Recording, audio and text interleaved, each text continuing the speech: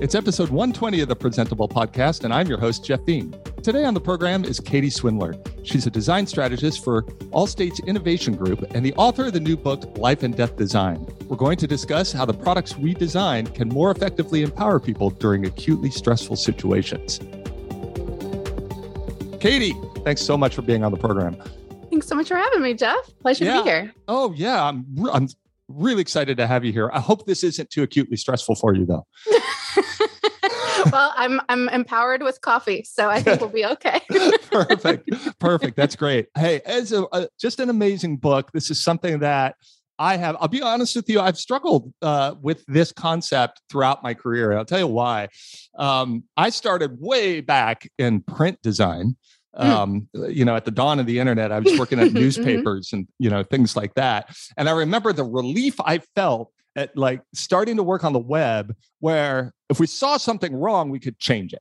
Yes. And I started from this whole perspective of everything is really ephemeral and nothing that we design have the consequences of real world design.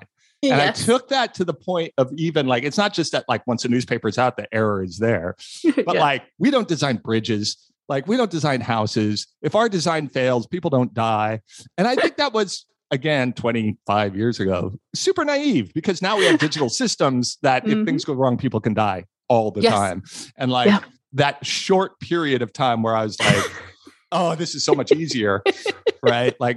Didn't foresee the depth of the systems that we build that now, the importance of those in our lives today. Absolutely. I've certainly had the same experience. I've worked in marketing for most of my life. And actually one of the reasons I wanted to write this book is because I felt a lot of that, I'm making an app to make cat GIFs. I've literally done that as a project in my life. It was very fun. I'm honored to be able to work on it. But at the same time, it's what are the consequences of this? Am I doing my best life's work here? And so wanting to move towards work that matters. And as you said, over the past, 10, 20, 30 years, we've watched technology become so core and central, and especially in 2020, I think that's where it really came home, where every single human interaction that we had was basically through technology at that point, right? Once we all were stuck at home. And it really became, I think sometimes, the tech community, we self-aggrandize a bit, about the importance of our work. But I think it really came home to roost in 2020, where we were all stuck at home. And if you wanted to get anything done, pretty much it had to be done through the computer. You remember that mad scramble. And then it was things like Zoom and Mural and all these online tools that had been kind of niceties before now became so mission critical. I've talked to designers who were helping, John Hopkins University, do major research around coronavirus, and they're scrambling to set up teams and murals and get these scientists able to do the collaboration they needed to do from from lockdown, and it really sort of changed the way that I looked at tools, even as I was writing the book. To be doing it. I didn't mean to write this book in lockdown, but it ended up happening that way. Exactly. There must have been so much resonance with what's happening in the world and the topic that you're addressing. That's pretty remarkable. It was really interesting timing. I actually, I'm published with Rosenfeld Media. I'm so generous to take a chance on a new author. And we had been talking for almost a year before we signed the contract. I signed the contract, I think, in January 2020. And I was supposed to start writing the book March 15th, 2020. Yeah. Right. 2 days later, that March 15th was the day that I got notice that my daughter's school was going to be closed for 2 weeks. Right. Remember when it was going to be 2 weeks. Right. Right. Yep. And, so literally my time period of writing this book was the pandemic. And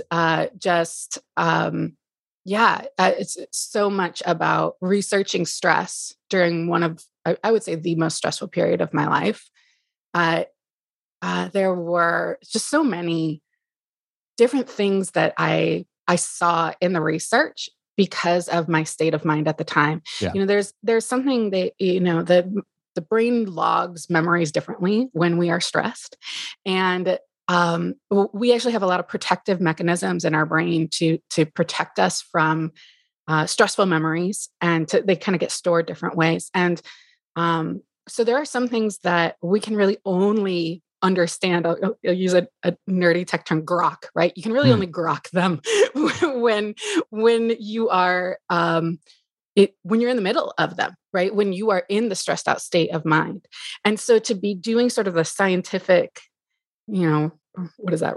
Right-brained sort of stuff, but being in that stressed out state of mind and being able to kind of combine the two over the course of this really intense period of our lives, and then write it down in the moment, right? Get those insights down. I really feel like this book is the best it could be because of the time that it was written, at least the best I could write it. So it was, there was a lot there. That's great. Well, let's get into it a little bit. Yeah. One of the things that really struck me, like that I could really sort of take in personally, was the notion of how our brains essentially lie to us when we are under a tremendous amount of stress, right? It reminded me actually of, the trope in fiction around the unreliable narrator, where at some point in some stories, you suddenly realize that the person telling you the story is either like unhinged or outright lying. I think like the classic example is that TV series Mr. Robot, where you're like, right. Oh my God, wow, like none of this actually happened, that kind of stuff. Spoiler, but I guess it's been 10 years ago, but whatever. But I had that like sort of a dozen years ago, maybe a little longer. I came to a slow realization that like, oh, the stuff that kind of drops into my head from time to time is not necessarily always helpful. Like, and it's not me, right? This is my own practice of mindfulness, and also, reading people like Sam Harris or Daniel Kahneman, that like, oh, there's different ways we process the world. Sometimes it's very like, it just feels right, and often isn't. And other times we take time and really, use logic and things like that. And that felt like kind of an underpinning to what you were talking about, that there was a set of like almost phases that we go through when something traumatic happens. And that our decision-making in the earlier stages of stress and trauma is very often much more focused on self-preservation than finding the right answer. Yes. The correct answer. You know what I mean? Yes. Anyway, I just found, and then using that then as a baseline of like, how does that change the kind of user-centered design that we do for products in that period? So I found it really, really interesting. Thank you. Yeah. For me, it makes sense to think about the stress response in sort of these 5 phases, right? You've got, so sometimes you have a startle response, right? And that is kind of its own thing. It's purely reflexive. It's very sort of movement based, right? It's mostly like getting out of the way, right? Getting out of the way. I touch the hot pan, I yank my arm back. Exactly. Or, throwing your arms up to block something that might be hitting your face, right? Like those are just like, it's basically all movement based. So that you got your startle response. That's maybe, 2 or 3 seconds. If it kicks your heart rate up, which it often does, the effects of it can last. Basically, the effects of a startle effect last about as long as your heart rate stays elevated. And by the time it comes back down, you're done. So you got the startle effect, and then you've got the intuitive assessment, where your brain sort of looks and says, what is this like that I've experienced before? And is it dangerous? Right? Is it dangerous? Do I need to go to full fight or flight mode? Or was it just startling and I can calm back down? So you've got that intuitive assessment where you're like, go, no go. Got it. And then you've got that fight. If it says, yeah, that's dangerous, then you've got your fight or flight response, fight, flight, or freeze, sometimes it's called. And And then from there, that kind of lasts until our prefrontal cortex catches up. Fourth phase is that reasoned reaction, where we sort of, that thinking part of our brain, that logic reason center, catches up and says, yeah, but is it really dangerous? And sometimes it agrees, right? It's like, oh yeah, no, that is, a pit bull chasing you, run, right? Like keep going with that flight response. That is the right response. And sometimes it's like, whoa, calm down. like that is, you don't have to react in that way. It's not really as dangerous. I know more, sometimes they call it the, like the CEO of the brain, right? Like that prefrontal cortex area. And then the fifth part is the recovery phase, right? Once the danger has passed, there's a whole separate system, the parasympathetic system, that comes in and calms everything down. And then you have to really filter out, you get adrenaline dump, you get cortisol dumped into your bloodstream, and you've got to take the time to kind of get it out of your system. And that can last hours, especially the cortisol, which is affecting, how decisions are being made. But yeah, you're talking about those first initial reactions, and it's interesting that you think of them as unreliable, because though Kahneman and others that you mentioned have done a lot of awesome work to point out how much bias, how bias affects our decision making in those moments, I'd say your initial intuitive reaction to things is right 95% of the time, 99% of the time, really 99.999% of the time, depending on what level that you're thinking about it, right? So much of what we do day to day is sort of automated, right? Like you think about getting into your car and you drive someplace that you've been 100 times before, and you're listening to your podcast, or you're doing whatever, you're on the phone with a friend, and you get there and you have no memory of how you got there, right? Think of how complicated that process is. And it was done completely autonomously. Autonomously, through that whole process. That's how reliable your intuition is. And those sort of automated processes is that they can get you all the way across town without you making any conscious decisions at all. That's incredibly reliable. And so I don't think that intuition gets enough credit all the time for how much good it does us and how very often it is right. But when it's wrong, things can go bad real fast, go real sideways. Right. So it is important to sort of understand when it can go right and when it can't. So you mentioned Daniel Kahneman, amazing researcher. For those who aren't familiar, Nobel Prize winning economist who wrote Thinking Fast and Slow. He, in his book, because I actually read his book for mine early on in my research. Mm-hmm. And in his book, he talks about this, he calls it an adversarial collaboration with a guy named Gary Klein. And Klein is somebody who has made his career, where Kahneman has been researching, bias. Klein has made his career researching expert intuition.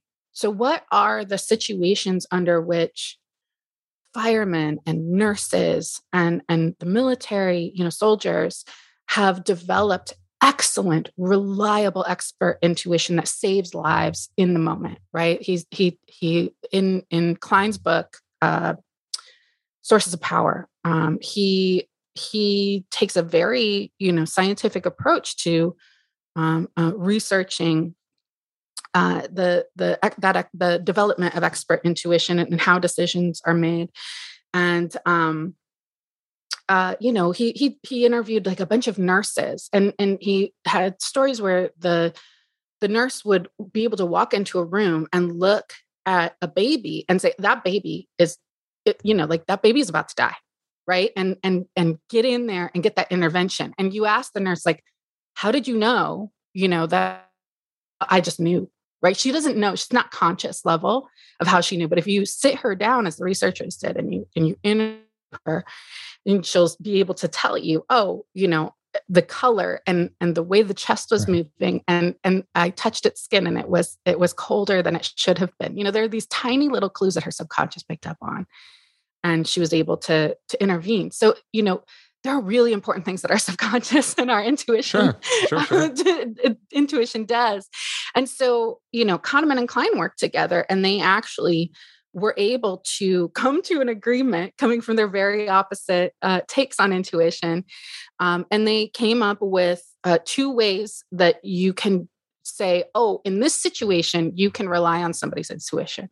And in other situations, you can't. But in situations with these two elements, you can rely on somebody's intuition. So, and those 2 elements are when the situation is regular enough that you can learn you're able to learn to predict the outcomes, right? Cause and effect are consistent enough. And then that you have enough time to learn those. So people can learn very complex things, think about chess and medicine, right? Is it's sort of Malcolm Gladwell's 10,000 hours. Exactly. Yeah. That's exactly right. So when you have those 2 things, but there are situations where the environment is not regular enough to be able to learn it. Pretty much anytime you're dealing with human beings. So they did a bunch of research on judges being able to predict future behavior of, are they going to offend again? You can't do it. There's too many variables. How you can't predict how well a kid is going to do in college, right? College admissions, intuition, not not a stock market. Too many variables. You just can't predict it. It's not predictable, and certainly not learnable within a lifetime. But there are many things, as we mentioned, medicine, dealing with battle techniques, certain things where you've got, being able to spot forgeries, things like that, where over time you are able to, you've got a certain number of things and you can kind of learn them over time. So as designers, being able to recognize which one of those environments we're designing for is critical to understand which type of approach you want to take. Are you leaning into that person's expert intuition, or are you in an environment where either they haven't had time to learn, or it's really impossible to ever learn, no matter how much time you put into it? And then you can from there you can tailor the sorts of interventions that you do to maximize the effectiveness of either intuition based or not. Oh, fantastic. Let's dig into how we actually tease that apart and what the decisions are. But let's take a little break first. We'll be right back. This episode of Presentable is brought to you by Pingdom from SolarWinds. Today's internet users expect a fast wave experience. Doesn't matter how well you've targeted your marketing content or how beautifully you've designed your website, they'll bounce if a page is loading too slowly. So with real user monitoring from Pingdom, you can discover your website performance and how it affects your visitors' experience. You can take action before your business is impacted. All of this for as low as $10 a month. Whether your visitors are dispersed around the world or across browsers, devices, and platforms, Pingdom can help you identify bottlenecks, troubleshoot performance, and make informed optimizations. Real user monitoring is an event-based solution, so it's built for scalability. This means you can monitor millions of page views and not just take samples of your data. And you can do that at an affordable price. Get live site performance visibility today with real user monitoring from Pingdom. Go to pingdom.com/relayfm right now. Get a 30-day free trial with no credit card required. Then, when you're ready to buy, you can use the code PRESENTABLE at checkout to get an awesome 30% off your first invoice. Thanks to Pingdom from SolarWinds for their support of this show and Relay FM.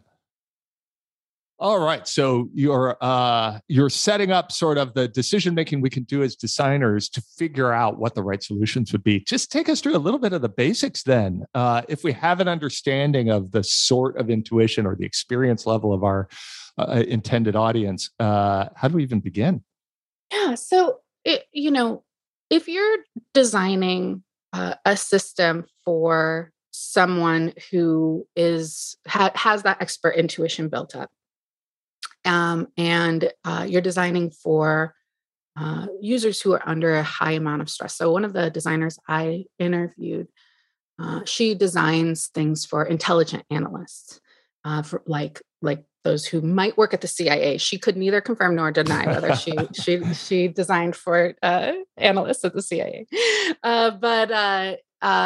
The sorts of interfaces that she designs for these intelligent analysts, they are very different from the sort of interface you would design for a general consumer, right? General consumers, you want something super simple, lots of white space, right? Like break things down one step at a time, thinking like, TurboTax type Right. of interface where you're sort of breaking it down step by step, taking them through it.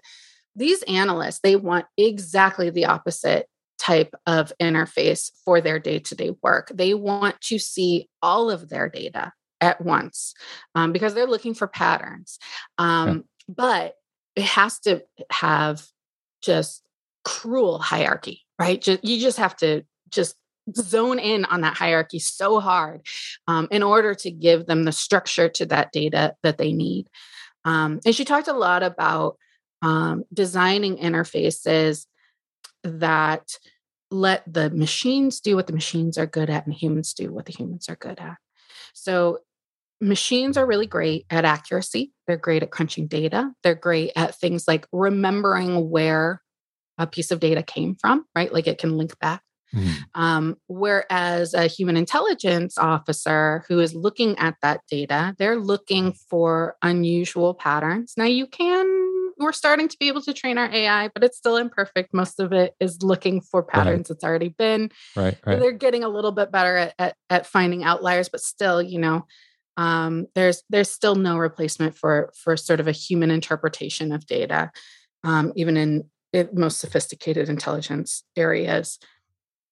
So they've got all of these different pieces of data. The data comes from sources that are very reliable and very complete, all the way to like super full of holes. And really the source could be lying to you, right? Like it could be a converted enemy combatant that might actually be a double agent sort of, pieces of information, right? And so each of these pieces of data need to be, gathered, tracked, coded per reliability. Have they been, sort of double checked on either side, right? Like how reliable are these pieces of data? And then when they're trying to build these reports to say, A leads to B leads to C and therefore XYZ, right? They want to be able to see, okay, like where are all of these things coming from? How reliable are all of them? If I'm using 33 sources in this report, how many of them are from, reliable sources versus mid-reliable sources versus unreliable sources? And that's how they're checking their bias. So these professionals are actually extremely aware of their personal bias, and they want interfaces that help them keep it in check. But you still need that human insight to be able to interpret this data. And so being able to have the computer, run, like take the same set of data and show it in 18 different chart formats, right? So that human can look at it and be like, oh, there's some outliers, or, oh, there's an interesting cluster. It would take somebody days to plot out that data by hand, right? But a computer can do it in seconds.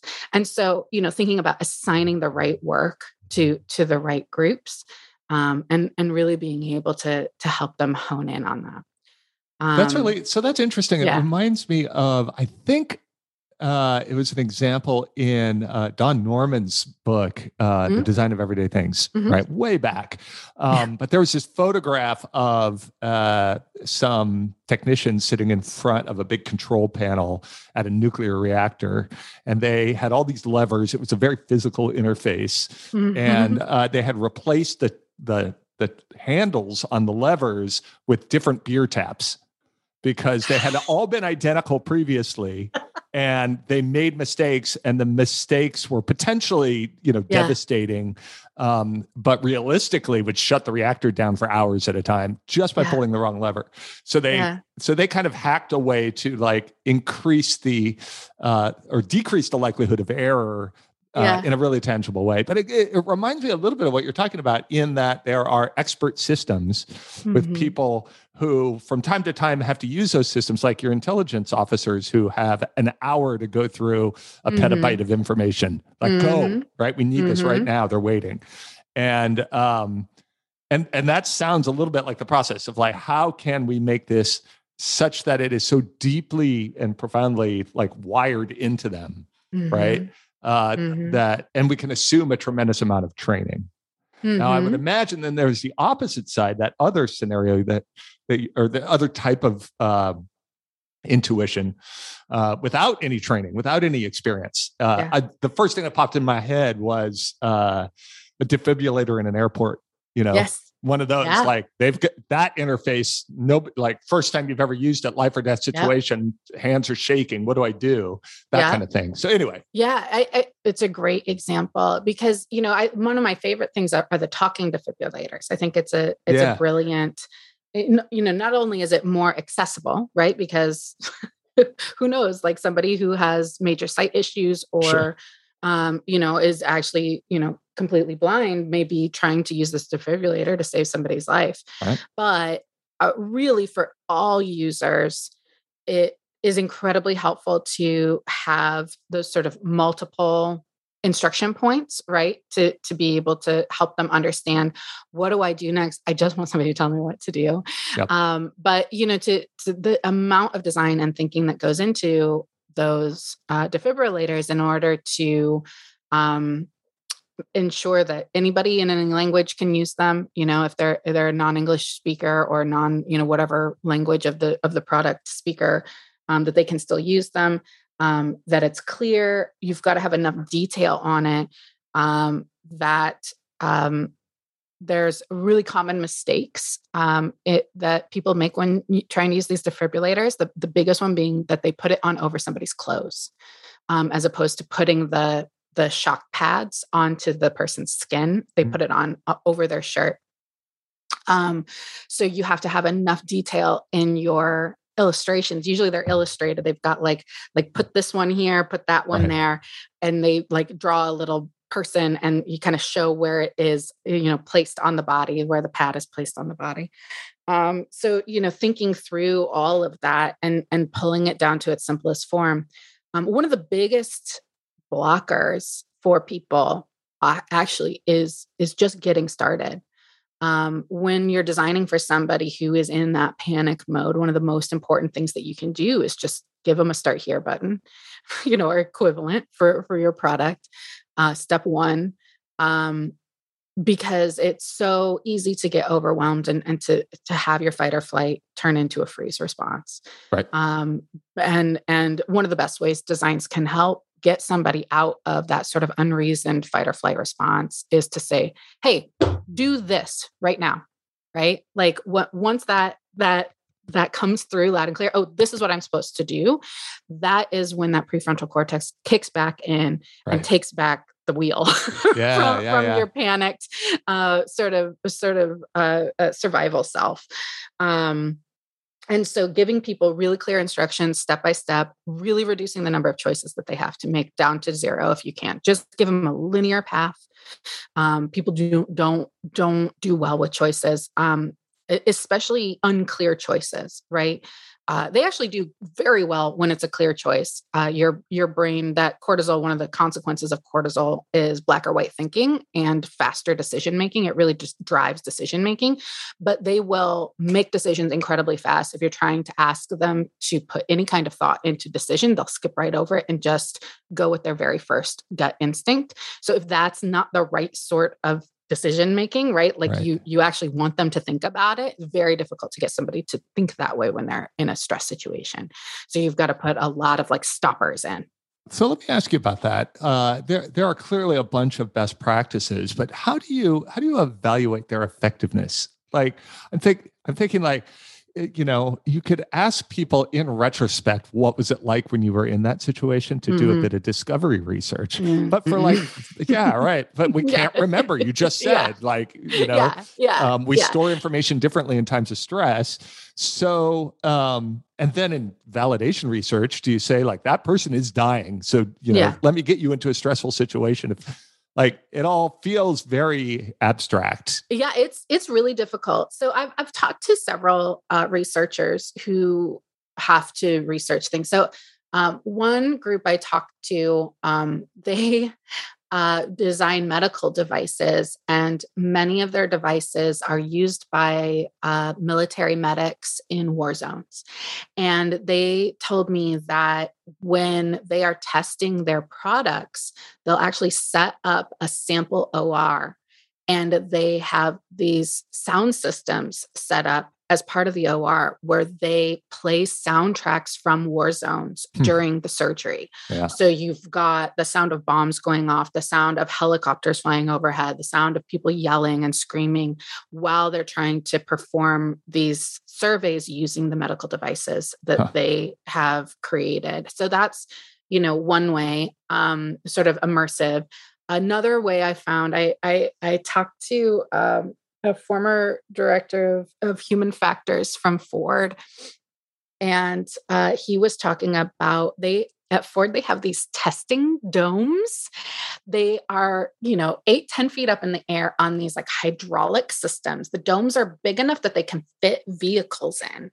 And so they lift up these vehicles, full-size prototypes of the cars that they're designing with, a full thing inside. The dome is built so that they can project road conditions 360 for these drivers. And they'll do things like they'll take a test driver, put them inside this dome, and have them drive for 8 hours of boring roads, boring country roads. And then these sneaky scientists, they'll just wait until that person starts to look drowsy, and then they'll push the button, and this deer will jump in front of their vehicle, and they're trying to test and see what their reactions to the deer are, right? Because that's what you got to do in order to get these simulations in a safe situation to test those reactions. So sometimes that's wild. That's full tech, right? That's a really immersive. But I actually think there's a lot of potential in VR for being able to be testing people's reactions in various situations, VR, AR. There's a lot that a soundscape can do to really put somebody in an immersive experience. VR is being used more and more to train soldiers because you've really got to have a lot of repetition in order to train somebody at the instinct level, right? When you're training somebody like a soldier or a driver, right? They can't learn the lesson that you're trying to teach in their thinking brain, right? Right.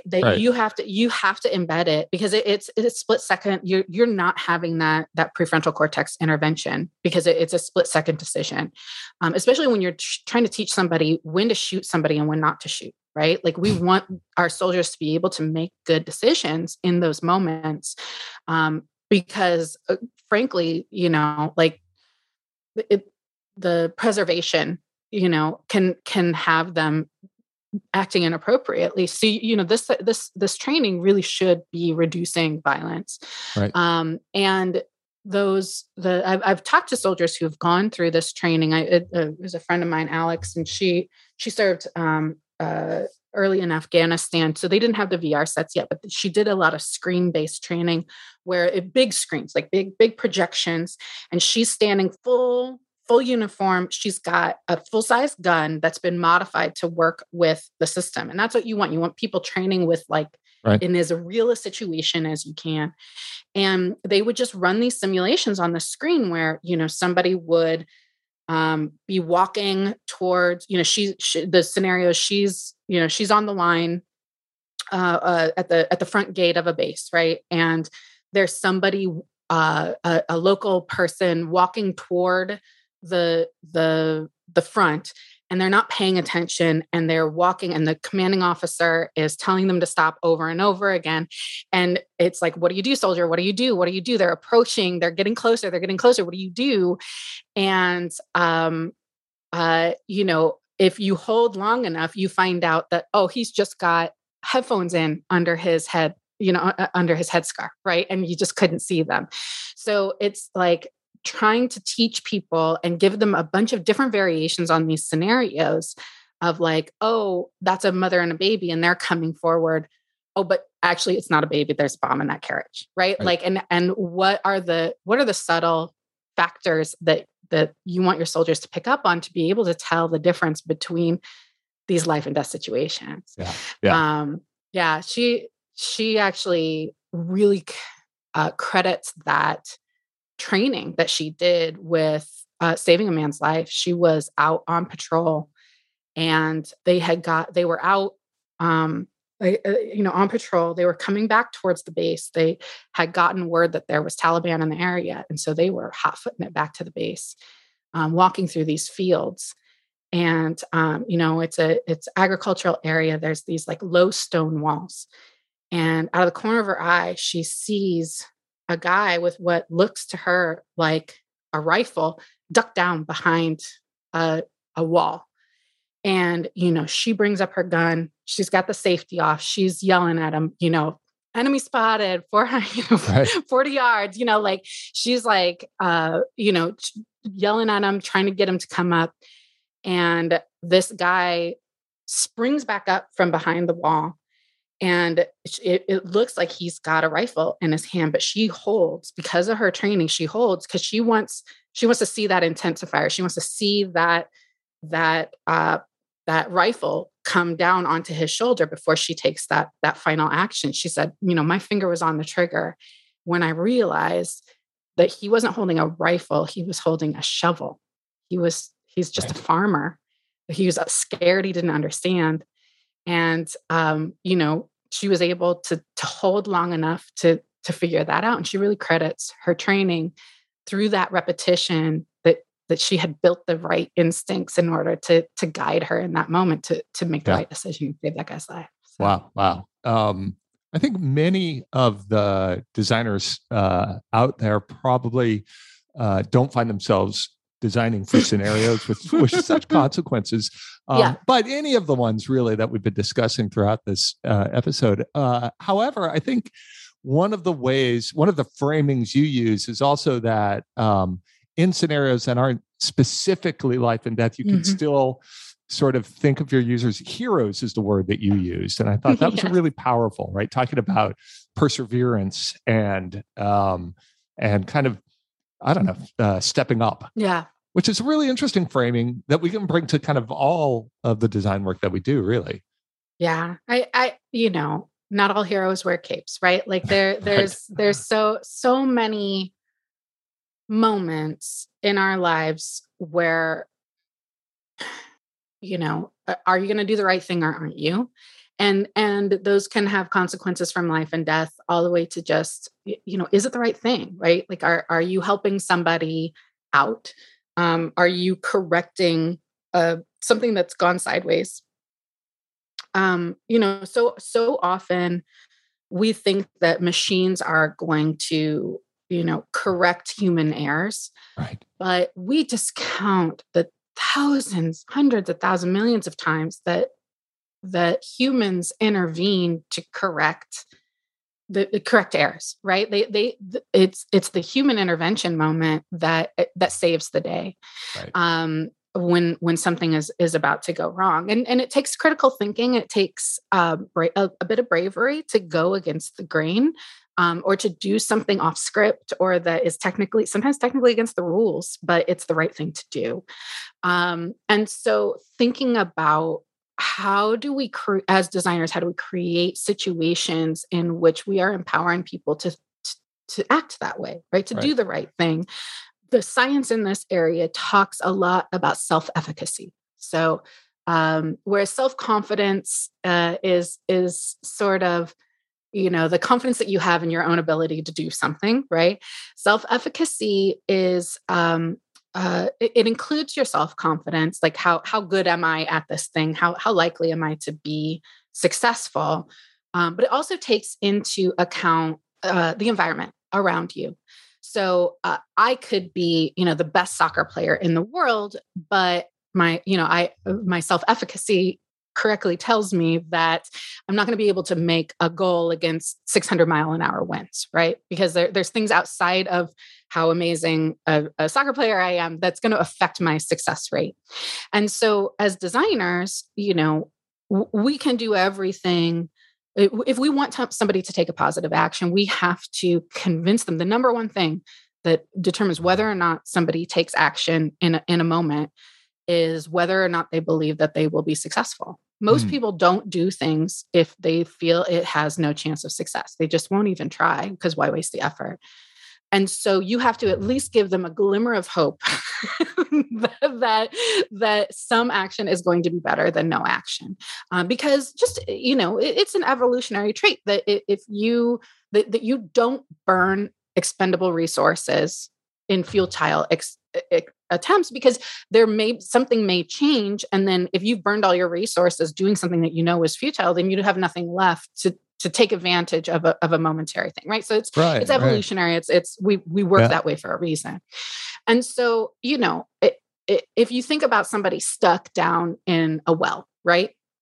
You're stuck down way at the bottom of the well, and you look up and you think, oh, there's no way that I can climb out of this well, right? Like I'm not a super wall climber. I'm not Spider-Man. And so somebody would probably just sit at the bottom of the well. Maybe they would call for help, but they wouldn't make an attempt to climb at all, unless they saw something, right? They saw a ladder just out of reach, or they saw, they saw footholds or something that gave them this idea that there is some chance for success. In design, sometimes we talk about an information scent. Right. I always imagine like the cartoons where somebody's like smelling something tasty and they're like floating along behind like the wavy lines. Like whenever we talk about information scent, that is always like, ooh, I'm going to follow this information scent to what I'm looking for.